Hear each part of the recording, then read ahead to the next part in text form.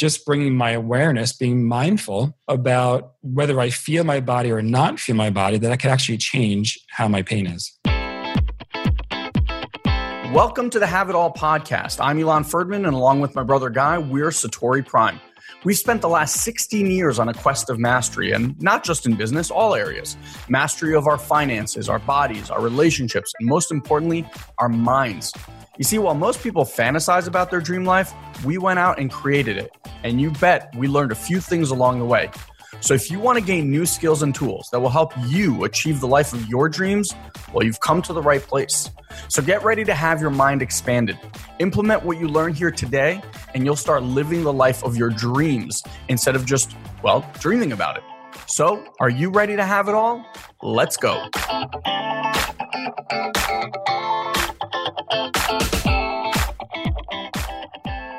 Hello, everyone. Welcome back to the Have It All podcast. Elon Ferdman here, having an awesome show today for you.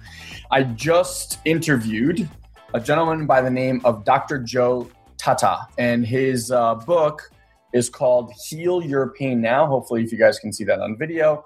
I went through it, read the entire thing. It was really, really fascinating. So a lot of the beginning of the book is actually about nutrition and how to heal pain through nutrition. We actually, in this interview, I didn't want to go into that. I wanted to go into the later half of the book where he talks about the brain and how it impacts your pain. So he has this great line where he says, no brain, no pain.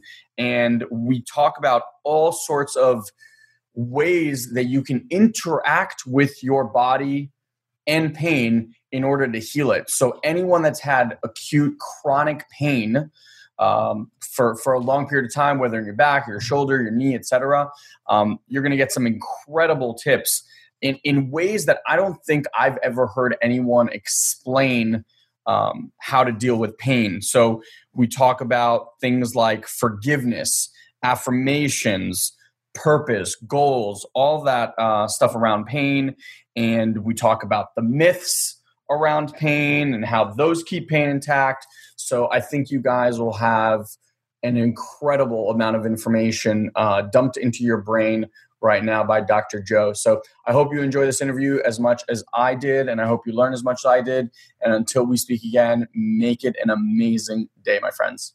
All right. So like I said in the intro, welcome back, guys. Have an amazing show. If you're a health nut, if you've been in pain, we got the doctor here to help you. I just, like I said in the intro, I was reading his book called Heal Your Pain Now.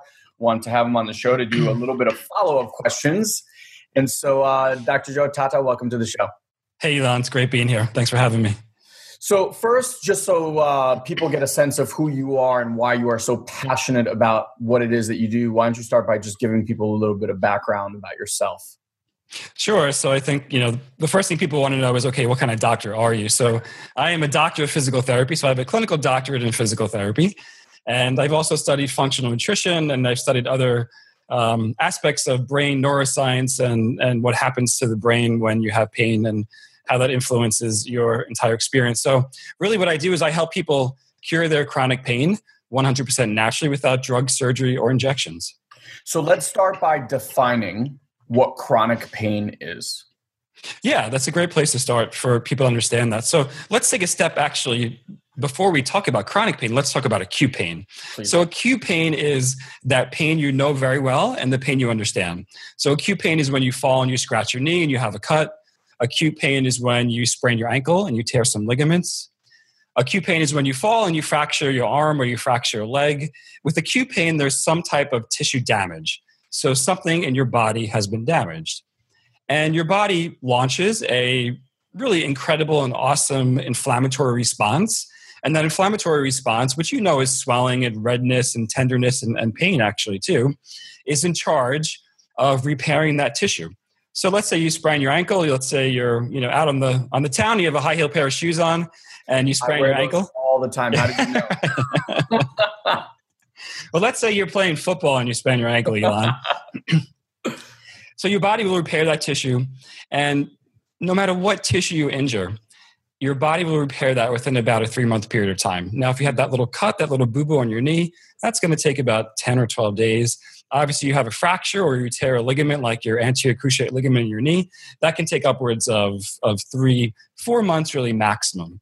So that's what happens with acute pain, and that's your body's natural ability to heal. Now, once the tissue is healed, the pain goes away, and you go about your life, and you're happy, and you're free, and you don't worry about it. Now, with acute pain is defined as pain that persists beyond that 3 or 4 month period of time, basically.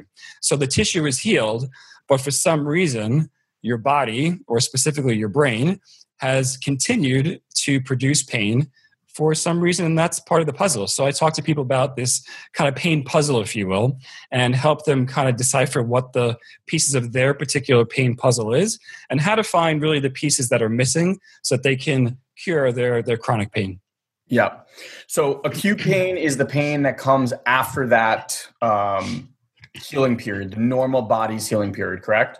That's right. It's very normal to have pain. So pain in any sense is about protection. Now, it makes sense when you have a broken arm and they put you in a cast or they put you in a sling, you're protecting that bone and that joint so that it doesn't move and that bone can heal. What becomes very confusing, and we can talk a little bit about this today on the podcast, is why does pain continue if the tissue is healed? Why is that protection response still being kind of set off, or that alarm response is still sounding even though the tissue is healed? So here's the first. Well, I just want to say this, that the book has a lot to do with nutrition and how that can heal your body. So for those people who want super comprehensive idea about nutrition and how that heals the body, this is amazing. I actually just sent this to a few people after I read it. I don't really want to talk about that because we've had nutrition people on this show before. What I really want to focus on is kind of towards the end of the book and sprinkled in there the stuff about the neuroscience and pain, because that is just super intriguing to me. So the first thing that was like a holy shit moment, I had no idea, was what you were saying, that there's actually no pain receptors in the body. That's correct. And that's kind of like, that's like pain science 101. Okay. So pain science is just the study of what pain is. And we're learning more about pain every single day. We've learned so much about pain probably within the past about 10 years that a lot of this information is really new. Now, let's take a hot stove, if you will. If you hover your hand over a hot stove, obviously you're going to feel heat. And if you put your hand on the stove, you're going to burn yourself. And most people think that, wow, there must be some kind of pain receptor in my hands or in my body that sent that signal up to my brain. Now, in reality, there's no pain receptor. There is something called nociceptors. It's a really big fancy word. So nociceptors are basically receptors that alert you to danger. All they do is tell your brain if there's potential danger. So if there's actual danger, so the actual danger is the actual hot stove, but sometimes there could be potential danger. So maybe as you start to get close to the stove, you may not even be touching it yet, but you may automatically feel that response.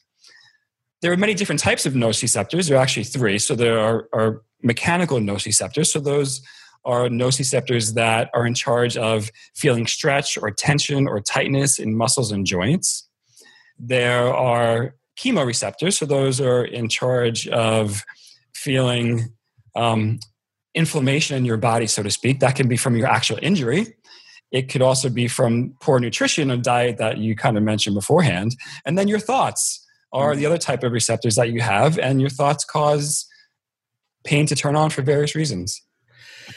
So the story that I loved, that I thought really drove this point home, was when you were talking about the distinction of, again, with a sprained ankle, and the distinction between the dancer and the mom. Do you remember that story? I do, yeah. I talk about a couple of different, I try to explain different scenarios in the book to give people an understanding, because some of this can be really heady for certain people. And I know your tribe is really awesome and they get things, but when you see things and when you hear something in real life, oftentimes it makes things clear. So let's talk about a scenario. So let's say you put your high heel shoes back on, Elon, and you're walking down the street and you sprain your ankle. So automatically the ligaments are going to pull, they're going to overstretch, and you're going to feel pain there, and your ankle's going to swell. And that message is really that, okay, I can't go out tonight with the girls. I got to stay home. So there's no cocktails. There's no Cosmos. I'm not hanging out with the girls. I'm staying home because my ankle is swollen. And that's the way it is. Now, let's say you're the same person, except this time you're crossing the street, a busy New York City street, let's say, with your baby in your hands. And as you're walking across the street, you catch your foot in a pothole and you sprain your ankle. But at the exact same instant, you notice that there are taxi cabs barreling at you like 40 miles an hour. Now, your brain is taking in all this information. So your brain is taking in, obviously, the swollen ankle that happened down there, or the injured ankle. Your brain is also looking around to see what other danger is happening. Your brain is also hearing what else is happening around you, maybe the traffic noise, smelling certain things. So let's say there's smoke or fire, and even taste. So all of those things, your brain it's like a big satellite dish, and your brain is taking all this information in. So at that instant, it's going to decide, okay, if I have pain in my ankle, is that really serving me right now? And is that the biggest danger in my life at this moment? And the answer for that person who's walking across the street with their newborn in their hands, the answer is no. The biggest danger is the traffic coming at them, and that you're in the middle of the street and you need to get out of the middle of the street and get on the sidewalk. So your brain at that moment will decide, okay, I'm going to shut off the pain in my ankle, or the sensation of pain in my ankle, because the bigger danger here is my overall safety and the safety of my baby to get on the other side of the street. Now, once you safely get to the other side of the street and your brain continues to process, it may then say, okay, I'm safe, my baby's safe, my entire body's safe, but hey, I've got this little ankle thing going on here. Let's create some pain there to make you realize that that needs to be taken care of as well. So I love that analogy because it points to something really, really powerful, which is the power of our brain connected to pain. And again, for those of you guys that are just listening, like same exact scenario. In one, person is debilitated instantly. In the other, because there was a greater perceived danger, the brain can actually delay the pain message, even though the same exact thing has happened. Now, that creates a pretty interesting thing to study, which is if the brain has the capability to delay that kind of pain, that also means that the brain is inherently creating that message of pain. And that's where this book, for me, got super, super interesting. So that's really what I want to delve into today. Yeah, and to maybe give you kind of a one-liner that explains it to people, we can just say basically no brain, no pain. So if you didn't have a brain, you basically would never feel pain. And another way to look at that, Elon, is we've spent a lot of time and energy and effort and marketing, both by big medical institutions and pharmaceutical companies, of really looking to the body as the cause of pain. And with acute pain, that might be true and have some truth to it. But with chronic pain, and for the over 100 million Americans that have chronic pain, it's really important that they realize that they're not damaged, they're not broken. It's just that for some reason there's this response happening in their brain. Doesn't mean they're crazy. Their pain is 100% real. It's just that for some reason this response has continued. And what I took from the book, and correct me if I'm wrong, Joe, is that there are things that we do, some conscious, some unconscious, that has the brain continuously send us those pain messages for one reason or another, correct? That's correct. And a lot of them are subconscious. Exactly. So now it's really important that you say that, because we're not saying that your pain isn't real. You know, if your back hurts, your knee hurts, your shoulder hurts, etc., if it's past the we're talking again, past the normal body's healing period, okay? Now, at that point, this is where people tend to dose themselves up with a tremendous amount of drugs to just deal with their day. What I took from the book was that we can actually do some of that subconscious work and start tweaking certain things in our lives to deal with the pain rather than put the Band-Aid over the pain and just kind of like live and survive it, quote unquote. So one of the things that really stuck out to me were this concept of attack thoughts and how that drives pain. So I'd love for you to just share that with our listeners. Yeah, on the most simplistic form, your brain has two priorities.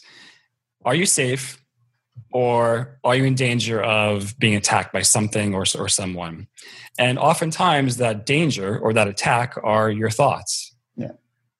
And in no greater place do we see this than people with pain. Now, oftentimes, and this is a kind of a big fancy psychological word that we use, but it's called pain catastrophizing. It's not a very pretty word. I don't know who invented it, but we need to invent a new word. But those are the thoughts that when you've had chronic pain for so long, that these thoughts ruminate in your mind over and over again. And they really go like this. So in quotations, I'm always going to have this pain. This pain is never going to go away. This pain is going to be the death of me. There's no cure for this pain. I have this huge herniated disc in my back. I have this football injury. A lot of them start with I have. And what happens is those negative thoughts lead to more negative thoughts.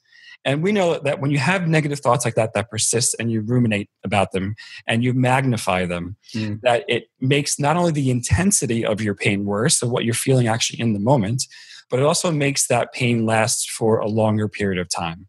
So some of this, a little bit of this is similar to the biology of belief, but it really goes one layer deeper than that, because it really starts to point to, as you have these thoughts or things, and they create biochemical reactions in your body, and oftentimes they make pain persist. Yeah, and I've read this in a ton of different books. When you're reading about anything in personal development or spirituality or anything like that, right, there's a lot of talk about power of thought. We talk about it a lot on this show as well. The reason I was so excited to have you on is because, now we're talking about these thoughts manifesting physical, real, experienced pain in the body. And the same way that Guy and I at Story Prime, we coach people out of maybe emotional pain or traumas or, different perspectives on life, there is a methodology to do this with physical pain. And that to me is like, this is awesome. Because, if you can train someone to physically remove, like I had an existing pain, I think I told you about in my knee for a long time. And I was reading this book, I was reading Joe Dispenza's You Are the Placebo. And I was just like, holy shit, Elon, like, you know how to do this. And so I did. And within a week, telling you, just like noticing different thought patterns, because I told you it happened specifically when I drive, and I love driving. And so every time I would feel the pain while driving, it was like, oh, this knee is robbing me of this thing that I love, right? And and then I would notice it would just build and build and build. And so after reading this book, one of the things I took on was, when I work out, and I had a great workout, right? Like, my triceps today are just so sore. And I don't talk about it like, oh, this is so bad. I'm like, oh, it's like, I say sore and I'm like, this is awesome. I did a great workout. So I kind of altered my thinking pattern that every time I felt anything in my leg or in my knee, I was like, this is the sensation of healing. This is how I'm growing my new knee. This is how I'm strengthening my leg and this and that. And I'm not kidding you guys. Within a week, the pain went from, if on a scale of like 1 to 10, say it was like at an 8 or 9, it was down to like a 1 or a 2. And now I don't even feel it anymore. And I was like, holy shit, this stuff works. We got to share this with the people. So we know that pain is real because we know that the brain is creating that pain. We know that the brain is, in essence, trying to protect us because, right, it doesn't want you to overwork that part while it's being healed. But now we're past that actual healing period and this stuff stays. So let's start talking to them about what are some solutions and what are some things to actually do and practice in order to alleviate some of this stuff. Yeah, it's a great place to start. So you already started talking about some of them. And in your example, what you started doing was you started kind of creating your own curriculum, if you will, for yourself on how to get your thoughts in order around your particular pain experience and how you can basically start to change your pain perception. Yes. So when I start to work with people, and I do this one-on-one, I do it in a group as well, one of the first things I start to talk about are the myths around pain. Because if you're holding on to these myths and you believe these myths, you're always going to be in some type of pain because your brain is going to produce this pain as an output. So one of the biggest myths is if I have pain, I should stop moving or I should not do anything that causes pain. And this is probably the worst myth that we have told people, because oftentimes people will go to a physician, various types of physicians, and they'll say, well, what should I do? And the doctor will say, well, just don't do anything that causes pain. And the challenge with that is we all have our own pain perception. And it's kind of it's a scale, basically. So let's say your pain perception is, you mentioned triceps, is you can do some overhead tricep presses with 5 pounds and you have no pain. Let's say 10 pounds causes you to have pain. So you say, okay, I cannot do 10 pounds. I'm going to stop that. So you go back down to, let's say, 7 pounds. If you continually back yourself off from movement and activity, your brain will naturally lower that pain threshold, lower it and lower and lower and lower. And this is what happens to people with the worst types of chronic pain, is oftentimes they're told this, or they're so fearful of moving, those are called fear avoidance habits, that they slowly or rapidly back themselves into a corner where now they really can't do much of anything. They're just kind of, homebound, basically. So what you did was you started kind of flirting with that pain a little bit. You kind of started like brushing up against it, basically. And as you do that, you send the signal to your brain that, okay, I can do a little bit more each day and I'm safe. Or I can have a little bit of soreness. That's okay. I'm still safe. Now, if you went from that, let's say that 10-pound overhead tricep press to 30 pounds, that's a big, huge leap. So probably what you started doing was grading your activity or doing a little bit more each day or a little bit more each week. And it helps repattern that pain response or that pain sensitivity in your nervous system. So the myths are the biggest one. So, that's the first one, is that if you have pain, you should continue to move. You just have to do it in a way that you may have a little bit of awareness, let's say, around the pain, but you're not blowing kind of past your pain threshold. And you see this with people with chronic pain. You also see this with athletes. We know many athletes who have pain at various times and they can play a sport, but they really overdo it. They like, oh, I've done too much and I need to back off, or I need to, progress it. It's really the basics of a progressive exercise program. Yeah. The next thing I think is really important to talk about, Elon, are imaging studies. So those are things like x-rays, MRIs, CAT scans, and they're wonderful studies and they really have their place in acute trauma. But we've created this illusion around imaging studies as being the sole cause of your pain. Yeah. We see this most in spinal conditions, especially herniated discs, but we also now see it in things like shoulder pain, back pain, when we're looking at torn cartilage or torn labrums in the shoulder or torn meniscus in the knee. We know that you gray on the inside just like you gray on the outside. So just because you have a couple gray hairs or just because you're losing your hair a little bit does not mean that you're elderly, does not mean you're damaged or broken or that you're near death. The same is true of imaging studies in your spine. If I pulled 100 people off the street, most people would have some abnormality, whether that's a herniated disc, whether it's a slip disc, whether it's a bulging disc. Most of us have these things. They're normal wear and tear. Now, when you go to a physician and they say, okay, you have back pain, let me send you for an MRI. And you come back 2 weeks later, the doctor has the MRI in their hand and they hold it up and they're looking at it. And the doctor says, yeah, you have a really big herniation right here at L4, L5. What his language does, if he's not explaining it properly, and unfortunately the average physician doesn't have much time to spend with someone and explain pain to them the way we're doing it on the podcast today, is that causes fear. That, okay, now I have this big herniation or this slip disc in my back, and it causes you to be very cautious. So you stop moving. Fear can actually change your movement patterns. Yeah. Fear can cause you not to move. Fear can cause you to avoid movement. So those are probably the two biggest myths. It's a really great place to start out when we start talking about, okay, how do I start to change some of the beliefs that I've held on to about my pain? And as I let those beliefs go, the illusion about your pain goes away. You educate yourself about what pain is, and you dampen that pain response. the diagnosis, but basically what you're saying is the diagnosis that someone gets is almost like their pain sentence, if you will. Like they bought into that hook, line, and sinker, and now they're like, okay, I have this condition, and that's it. That's right. It's funny. I have a friend right now who's struggling with he's got some pain and tingling in his thumb and index finger. So he went to his primary care physician first, who then sent him to an orthopedic surgeon who specializes in the upper extremity, who did an ENG, which is a nerve conduction study of the nerve throughout his entire arm. And it came back negative. So nothing wrong with the nerve in his arm. So then his current orthopedic surgeon wants to now refer him to an orthopedic surgeon that specializes in the neck because it might be coming from the neck.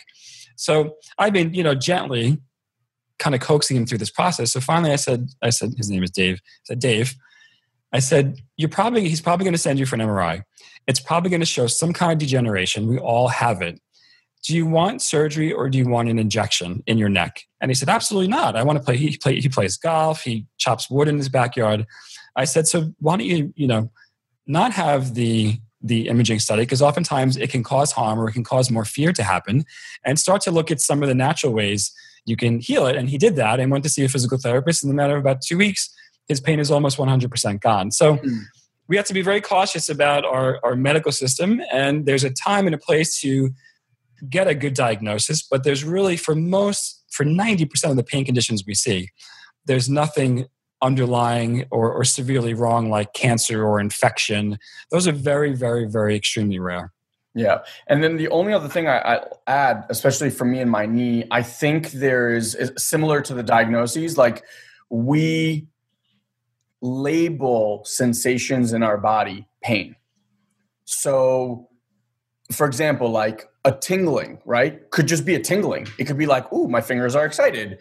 That's not where our brain goes. Our brain goes, ooh, this is abnormal. This must be pain. Or like I was having sensations in my knee that for a long time I was labeling as this is pain. This hurts. And so what do I get more of? I get more pain and more hurt. The second I made the switch to just experience it, oh, this is an interesting sensation, and not label it, it allowed it, like everything else, to just kind of, like when you meditate, just the thought just flows through versus I'm hanging on to it, I'm making it really bad, and and then just like expands. Right. So don't self-diagnose the sensations in your body, and they will just naturally pass also. No, and to take that one level deeper, please.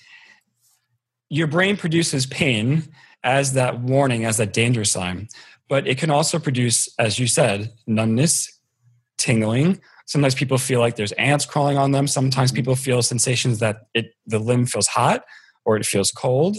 You can even have swelling happen way, way, way past the healing point of an injury. We see this most in something called RSD or CRPS, which is complex regional pain syndrome.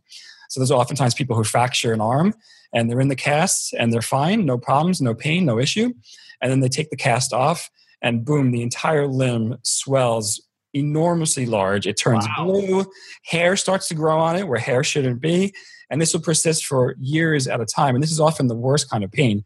Wow. But the brain can do really, really incredible and oftentimes weird things, and oftentimes things that are harming or cause you to be alarmed.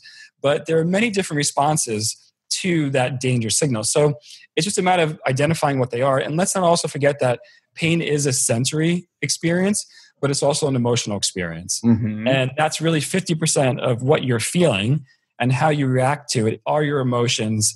And it is the emotional response that oftentimes can be the worst part of pain. Yeah, it's the more I've learned about this, a lot of this actually started with meditation. You become acutely aware of your body and the sensations in the body.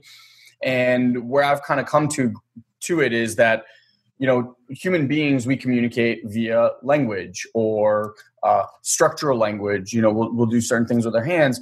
Our body communicates to us through these sensations, these little pricks and whatever. And we're the ones that define what that language is. And a lot of the times what I've noticed is we've just defined it incorrectly from a very young age. And then we've bought it. And then we're in a culture, right, that tells us if you feel this, go see that person. If this, that. And so it's become very normal. And I mean, obviously, like you're talking about a medical and insurance machine that they've built, right? Like they want everyone on pills. They want everyone on this. So it would just make sense that they program all of this stuff into you. Like, if you feel this is very bad, go do this, this, and this. It just takes someone like you to kind of come out there and be like, yeah, just slow it down a little bit and look elsewhere. And that's what I just loved it. So I want to transition because the next thing that I read that was really, I was like, holy shit. Because I know this is, when we're coaching people, this is one of the first things that we look at. You know, they have a trauma, they have something that they're looking to heal. One of the first things we go to is, how can you forgive this? How can you forgive yourself? How can you forgive the situation, the person, etc.? And that kind of creates an opening that now we can work in. You spoke about forgiveness and pain, and I was like, wait, what? So let's talk about that for a bit. Well, I guess to put it simply, pain can make you very angry. Yes, very. And sometimes you're just angry because you have this pain and you can't get rid of it. Other times you're angry at someone or something that may have caused it. So let's talk about this someone or something. So let's say you trusted the surgeon who told you that your cause of your pain is the herniated disc, and you had L4, L5 fused. So you had this big surgery. They fused your, two vertebrae together there. And the truth is, after the surgery, your pain didn't go away. So you still have to go through physical therapy because you had the surgery and you still have some swelling there and things aren't moving well, but the pain isn't gone. So you're angry at the practitioner who misdiagnosed you, or you're angry at the practitioner who did a pretty big intervention that cost you lost wages and hours from your job and your life, and you still have the pain. Or you might even be angry at that pothole. Or you might be angry at the pothole, that's right. Or those high heel shoes. Yeah, or those high heel shoes. Whatever it is. And I think oftentimes, to take this maybe a couple layers really deep for people, is that oftentimes people have pain for years and decades, and oftentimes it's from early life trauma. So if they were emotionally abused or physically abused or sexually abused, oftentimes those types of circumstances, early life trauma, can cause that, the deepest part of your brain, the amygdala, to stay turned on and wired. So you're angry at your perpetrator, basically, and you have to kind of work through that. There's so many different reasons and causes for why people are angry. Sometimes people are just angry that they have to deal with it. They didn't want this in their life. Life was going great. They finally have their business going and they're making money and they got the kids and everything is good. And all of a sudden, boom, why do I have this pain now? So anger can be a big cause of pain. It can make your pain worse, but it can also be a really awesome way to get rid of your pain really fast. So one of the things that I took from that conversation, which is, I think, super interesting, I think a lot of the times people don't understand that, like I said before, your body communicates with sensations. Some you deem pain, some you whatever you feel sensation. So it also has a much more heightened awareness than we do at a conscious level. It's literally like the first thing to communicate. So subconscious communicates with the body, and that's the thing that sends the first signal. What I find to be very fascinating is that our emotional states can manifest, even things that aren't injury prone, like can actually manifest pain in the body, in certain parts of the body. And there are studies about, what neck pain means versus stomach pain versus leg pain. And it actually ties it always to this emotional thing where it's almost like a guidance system. It's like, oh, you have back pain. It has to do with support. You might be worried about money or supporting your family or things like that. And that to me is always intriguing because whether through an injury or not, it's always interesting how people hurt themselves in very particular ways. And that stays there over and over. And they're like, why do I have this back pain? I'm like, well, tell me about your money situation. And they tell me, and I'm like, well, that's a good place to start, And then they handle that situation and the pain naturally goes away. Yeah. That's what I loved about that whole thing that you brought up with forgiveness. Yeah, we talked about fear already. We talked about anger. And the last one I often talk to people about is guilt. And a lot of times people will tell me, I think it's my chair at work. I think it's my car. I need a new car. Or it must be my couch or things like that. And I often tell people, okay, you're getting pain at your job every day. Like, yeah, every day I sit in that chair and I get paid. And I'm like, okay, there's also something else going on when you're at work. You're stressed. Do you like your job? Are you making enough money? Do you like your coworkers? Do you have a big project right now? All those things cause anxiety on some level. And like you said before, when you have these emotions, these thoughts, these feelings, you don't realize it happens in a split second, but it oftentimes reproduces in your body first. Yeah. So then you took it from there, and then you it's so funny. It's like the same things, and I say this over and over, but the same ways that we've coached people around trauma and emotional pain, you kind of took them through this process to get rid of the physical pain, which I just thought was fascinating. You actually recommend and use affirmations. I do. Affirmations can be wonderful. They're a great way to reframe some of those pain catastrophizing thoughts. And, I try to be very gentle with affirmations. Like, you're not going to write down, I'm going to be a football player tomorrow, because that's not realistic. You want to make your affirmations kind of real and achievable, but ones that can start to reframe some of those negative thoughts so that you start to change that pain response. So what were some, I just don't remember them off the top of my head, but there were definitely some to reframe languaging. And I know I reframe my language, and even in the way that I described. So someone would ask me how I was doing, this and that. And inevitably, right? Like, when you're in pain, it's something that you share. Like, oh, my knee hurts. Oh, my shoulder hurts. Oh, my back hurts. This and that. It comes up in conversation. And I had to consciously really reprogram that in saying, like, even if I did mention it, so say like I mentioned it before, someone would ask me, I'm like, oh, my knee is healing itself right now. Mm-hmm. And just really like reprogram that at a language level. You had mentioned some when people are dealing with pain to like remove certain words and replace them with others. Can you just give people a little bit of information on that? I can. I think, when people say things like, I'm always going to have this pain. Yeah.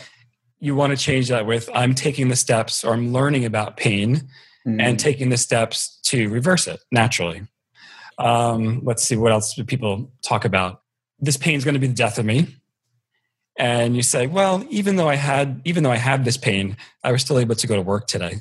Or even though I have this pain, I was still able to do a basic yoga class today. So it's really looking at your life and really finding the places that even though you had pain, you were still able to do something, even if that's on the smallest little level. I don't care if you have fibromyalgia and you've had it for 20 years. And the one thing you did today was you got up out of the bed and you were able to clean your house.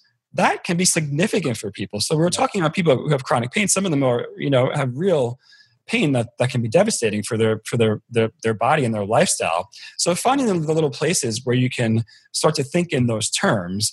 And that's oftentimes where you start to figure out, okay, as I start to move, I'm increasing my own, it's a big word, self-efficacy, but I'm increasing my own ability to handle some of the things in my life, to handle the pain, to learn what it takes to, solve the pain, basically. With the herniated disc is a big one in the back. I tell people that, look, a disc and your lumbar spine is one of the strongest parts of your body, that you have an incredible strong structure in your body that can withstand a tremendous amount of force. And when you start to think about it like that, and think about everything you've been through in your life, both the good and the bad, the sports you played that never caused you to have an injury, as well as maybe some of the actions, you look at all those things, chances are you're still doing relatively okay, and you start to have to kind of reframe some of the structural things that you think about your body. Yeah. All of us know people who are in their 90s or 80s who have never had a joint replaced, but they're doing just fine. Most of those people have really good self-efficacy or really positive thoughts in their head about what their body is capable of doing and what they can withstand. I think they're just super grateful. It's interesting, like, you don't think about the body part until you feel a pain in that body part. Like, no one goes around thinking about their head until they have a headache, or their finger until their finger hurts. Like, you just don't. And so I think even in those moments, what you're alluding to is being grateful for this amazing machine that lets us move around, breathe, and witness what we're witnessing and experience what we're experiencing. It's very natural for the brain to always focus on what isn't working. And that's just the natural flow of it, right? Because it's always in this protect you, save you, et cetera mode. And the conscious part of you can be grateful for all the other stuff that works and is amazing and allows you to do X, Y, and Z. And that, I think, actually has an effect on your cellular level. I mean, for me, and I don't know if you can say anything to this, I've actually begun to go to bed at night. And if I have, I injured my shoulder. I had like a weird freak skiing accident. First time in 25 years I ever got injured on skis. And I actually like separated this thing here, like that bone. And I would just go to bed and I would literally talk to my cells. Mm-hmm. And I'd be like, hey, I know this happened and I'm requesting that you go over there and you heal it and restore me back to my full health. And I have like full conversations with my cellular level body. And I have to tell you, I don't know if this is like voodoo or what, it works, and it works incredibly fast. Yeah. One of the things that can be maladaptive, it's adaptive with acute pain because it's really more of a survival instinct, but it's really maladaptive with chronic pain, is that you can disassociate from parts of your body instantly. That's a fancy word for basically saying, I don't feel a certain part of my body. Now, if you're in a trauma, like a car accident, that's awesome because you don't feel pain. And people who have been in traumas will tell you that, yeah, I was hit by a car or, I fell and I really didn't have any pain at that moment. I had pain a couple hours or days later.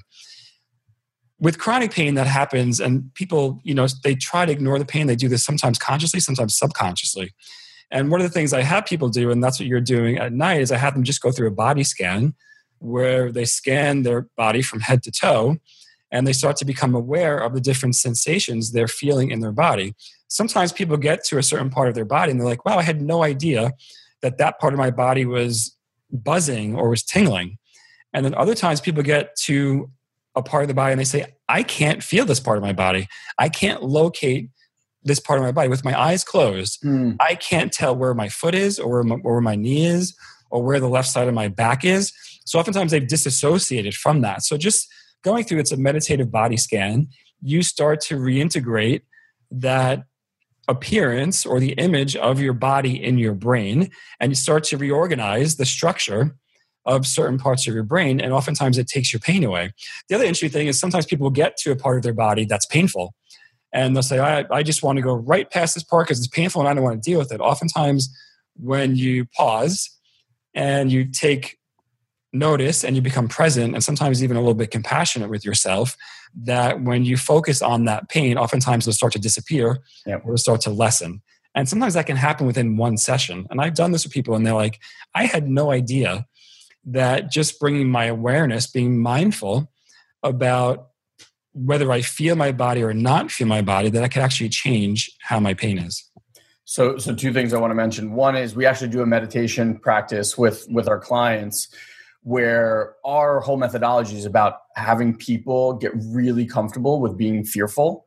In other words, using fear as their guide to their next growth opportunity, et cetera.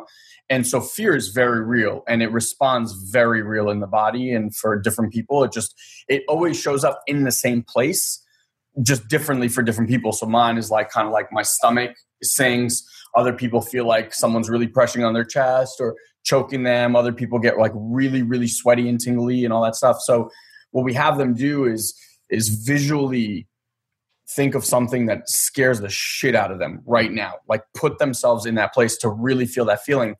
And then they meditate. And for 5 to 7 minutes, it's rarely taken more than 7 minutes, is just breathe. And instead of defining that sensation, right? Because what we do is we feel that feeling in the stomach and then everything fires like, oh my God, I'm terrified right now, blah, blah, blah. And instead it's just like breathe and notice the sensation. Don't label it. Just notice that there is a sensation and keep breathing. And generally within 3 to 7 minutes, that sensation does what every sensation does naturally, and it disappears. Yeah. And people are floored when this happens. The coolest part of it, though, is that, and it's kind of what we've been talking about, not only did the sensation go away, but a lot of the thoughts and emotional issues that are keeping that sensation in place, or the body's trying to communicate like, hey, yo, take a look at this. With the sensation in the body, all of that other stuff goes. And so you get left in this place of just peace and quiet. And they're like, so anyone that's has trauma or fearful or something like that, it's something that we share with them. So that's one. And then the second thing I wanted to ask you about, it's like, do you have kids? I do not have kids, no. Okay. So I have a 4-year-old and a 5.5-year-old, and obviously a very, very large growth learning opportunity and everything. If you were trying to interact with a 4 or 5-year-old and they were trying to get your attention, and the method that you did to deal with them is to ignore them, like you don't exist right now, like I'm not paying attention to you. I don't know about other people, but that doesn't really work that great with a 5-year-old. Like they will figure out a way to get your attention, and that might be to pull on you, yell at you, whatever, or eventually they'll go break something in your house to get somehow they're getting your attention. And so when you mention this stuff about the body and people are like, I'm going to ignore that part, well, guess what you're doing? It's the same thing like interacting with a child. It will just get louder. Mm-hmm. Like it's not going to be avoided to the point you're like, oh no, I don't, that part doesn't exist. So yeah, I just like to offer that to people, interact with it as if you would. It's like a 5-year-old trying to communicate with you. It just doesn't have great language. Yeah, it's true. When I work with some patients, oftentimes an interesting thought is, or fact is, their pain will actually go away, but some other bodily sensation will come up. Like anxiety is usually a big one. Like they no longer have pain, but all of a sudden they have anxiety. And I've actually had people tell me, can you bring the pain back? Because I knew how to deal with the pain. I didn't know how to deal with this anxiety. All of a sudden I now have anxiety. Wow. And the brain is basically saying, okay, we still need to work through some things. We still need to repattern this. We still need to get this out of the nervous system. Sometimes it's the stomach issue. Sometimes it's that tension and tightness. The brain does so many interesting, fascinating things that we're still just starting to learn about. But it's eye-opening for people. The other thing is that we also have this myth that we're supposed to lead this kind of anesthetized life. Yes. That you're never, ever supposed to have pain. That pain is always a bad thing. And the truth is, pain is actually a very primitive response, but it's probably the most highly adaptive response that the human body has created over the course of eons. And you want it, you just want to be able to know what it means in your particular life. Yeah. I always say to people, like, you're going to have to get the message at some point. At first, it might be like a little kitten, like, at some point when you don't get it, it's like a lion mauling you and trying to kill you. So better to receive the messages when they're tiny and work through that, anxiety or whatever the process is that you need to work through, than eventually, cancer or something really big. And at that point, like, you have to put the brakes on and just become aware. So always better to see it first. I want to end with this because I know we're running out of time here. You kind of ended the book with a very interesting thought about how most people don't have a goal for their healing. I think the way you put it, having a goal or a purpose for your healing. And I thought that was really interesting. And I'd love for you to share a little bit about that as well. When people have pain, the first thing they want, or the only thing they focus on, is they want the pain to go away. Yes. And that's reasonable, and it's obviously understandable. But if that's your only goal, and that's the only thing you focus on, chances are that's not going to happen. Because the more you focus on pain, the more you're going to have it. So instead, look at your life and say, since I've had pain, what have I stopped doing? Or what have I not been able to do? Or what do I not do as much as? And try to make some of those goals. So let's say, well, I no longer run anymore. And say, well, okay, why don't you start just with a quarter of a mile? So make that a goal first, and then increase your miles. If pain has increased or impacted your social relationships, your relationships with people, which oftentimes it does, pain is a big reason why people kind of lock themselves indoors. Start to engage in different ways. You may not feel comfortable going to a big, busy mall, but maybe you can find that quiet restaurant first and start to re-engage with people on a social level. Social involvement is really important for people with pain. So there are definitely reasons why you have pain. And the last thing I would say to that is really on kind of the emotional, spiritual level. We're now starting to talk about pain as far as like biopsychosocial. So the bio is what's happening in the body. The psychosocial is some of the things that we spoke about today. the last that I've yet to really talk about, and maybe it'll be my next book, is really on the spiritual level. There's spiritual pain. So what on a really big, deeper level is happening in your life or is lacking, and pain is taking that position over maybe the purpose or passion that you're not going for, or you're not going for as hard as you really want to, or as hard as you know you can. So there are many things that oftentimes this comes up as you work with people. We start out, let's say, with the herniated disc, but then we wind up on, I never really wanted to be an accountant. I wanted to be an actor. And people, once they find an outlet for that, things change drastically and really dramatically. There's a story that you mentioned about a woman who was, I believe, a double leg amputee and refused to do her physical therapy. And then you came in and you really started to dig into the why. And you created something pretty amazing with her, and that really had her move forward. I would love for you to share that story. I just thought it was so beautiful. So the first year I was a physical therapist, I worked in a small hospital here in New York City. And I worked in the adult rehab floor, and there was a girl, we'll leave her name out, but she unfortunately was walking down the street, and a taxi driver pinned her between the steps of a brownstone and the car. And she was a above knee amputation on one side and a below the knee amputation on the other side. She was a young, beautiful, beautiful woman in her mid-20s. And she was in adult rehab, and we're teaching her how to use prosthetic limbs and how to walk with prosthetic limbs. And she was in the anger phase. She was angry every single day, and it was obviously completely understandable because she was about to get married a couple of weeks later. And this whole tragedy and this whole incident obviously derailed her marriage and derailed the ceremony. So after a couple of weeks, she basically was like, I don't want to do this. I'm not doing anything. She stopped eating. She didn't go to physical therapy. She wouldn't talk to the psychologist. Nothing. So, we obviously have to give people their time. Sometimes it's okay to have a couple of days to sit and be with your thoughts. But she was right about my age. I was 26 at the time, and she was about 26 as well. So one day I passed her room, and I saw her sitting there, and she was watching television. And I said, let me just go in and see if I can make a connection with this person. And we started talking, and I said, if you had legs, if you could have your legs back, what would be the one thing you'd want to do? And she said, I just wanted to dance with my dad at my wedding. And to this day, it kind of, tears me up a little bit. And I said, okay, well, let's make that your goal. So forget about walking, because, in a hospital, the social workers and the other people want to know, okay, did she walk 10 feet today? And did she walk 20 feet? And did she walk 50 feet? So we're checking off all the boxes. So eventually when she gets to about 100 feet, she's safe. She can go home, and we're moving people through the system basically. And I'm like, this person doesn't care about walking. She actually at this point in her life, she was fine to be in a wheelchair, but she just wanted to get up and dance with her dad at her wedding. So, it takes you back to how do you motivate people with pain? Because when you have pain, it's really easy to say, I don't want to do anything. I'm done. I don't want to be touched. I don't want to be moved.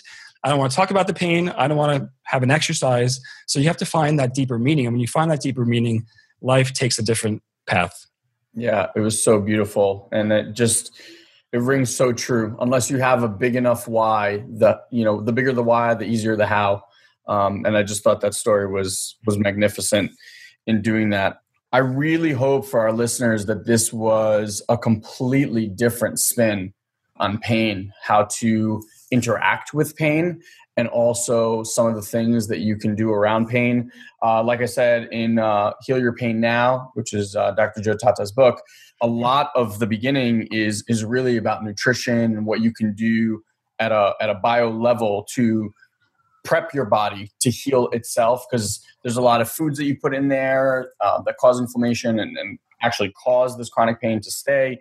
We didn't touch up on any of that because I really wanted to use our time to go into this brain stuff. So Dr. Joe, thank you so much for sharing your wisdom. Thank you so much for putting this kind of work out there and hopefully saving millions of people's lives and having them be able to dance at their weddings and do the things that matter most to them. So for those of the listeners that either want to pick up your book or find out more about your courses and things like that, where can we direct them? Yeah, the best place to go is my website at drjoetatta.com. So that's drjoetatta.com.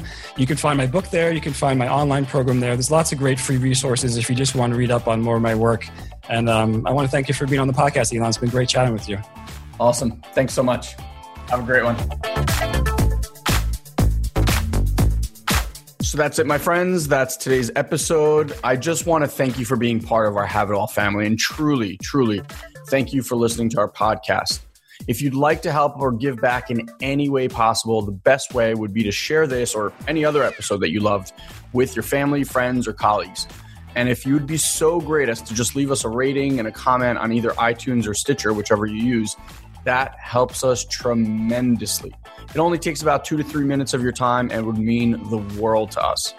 Finally, I want to let you know that if you want to get even more exclusive content from Guy and I, just head over to satoriprime.com and make sure you join our mailing list. Now, I know what you might be thinking, God, not another mailing list, but I promise you, you'll only get an email or two from us per week, and it will always have amazing videos and articles that I'm sure you're going to love.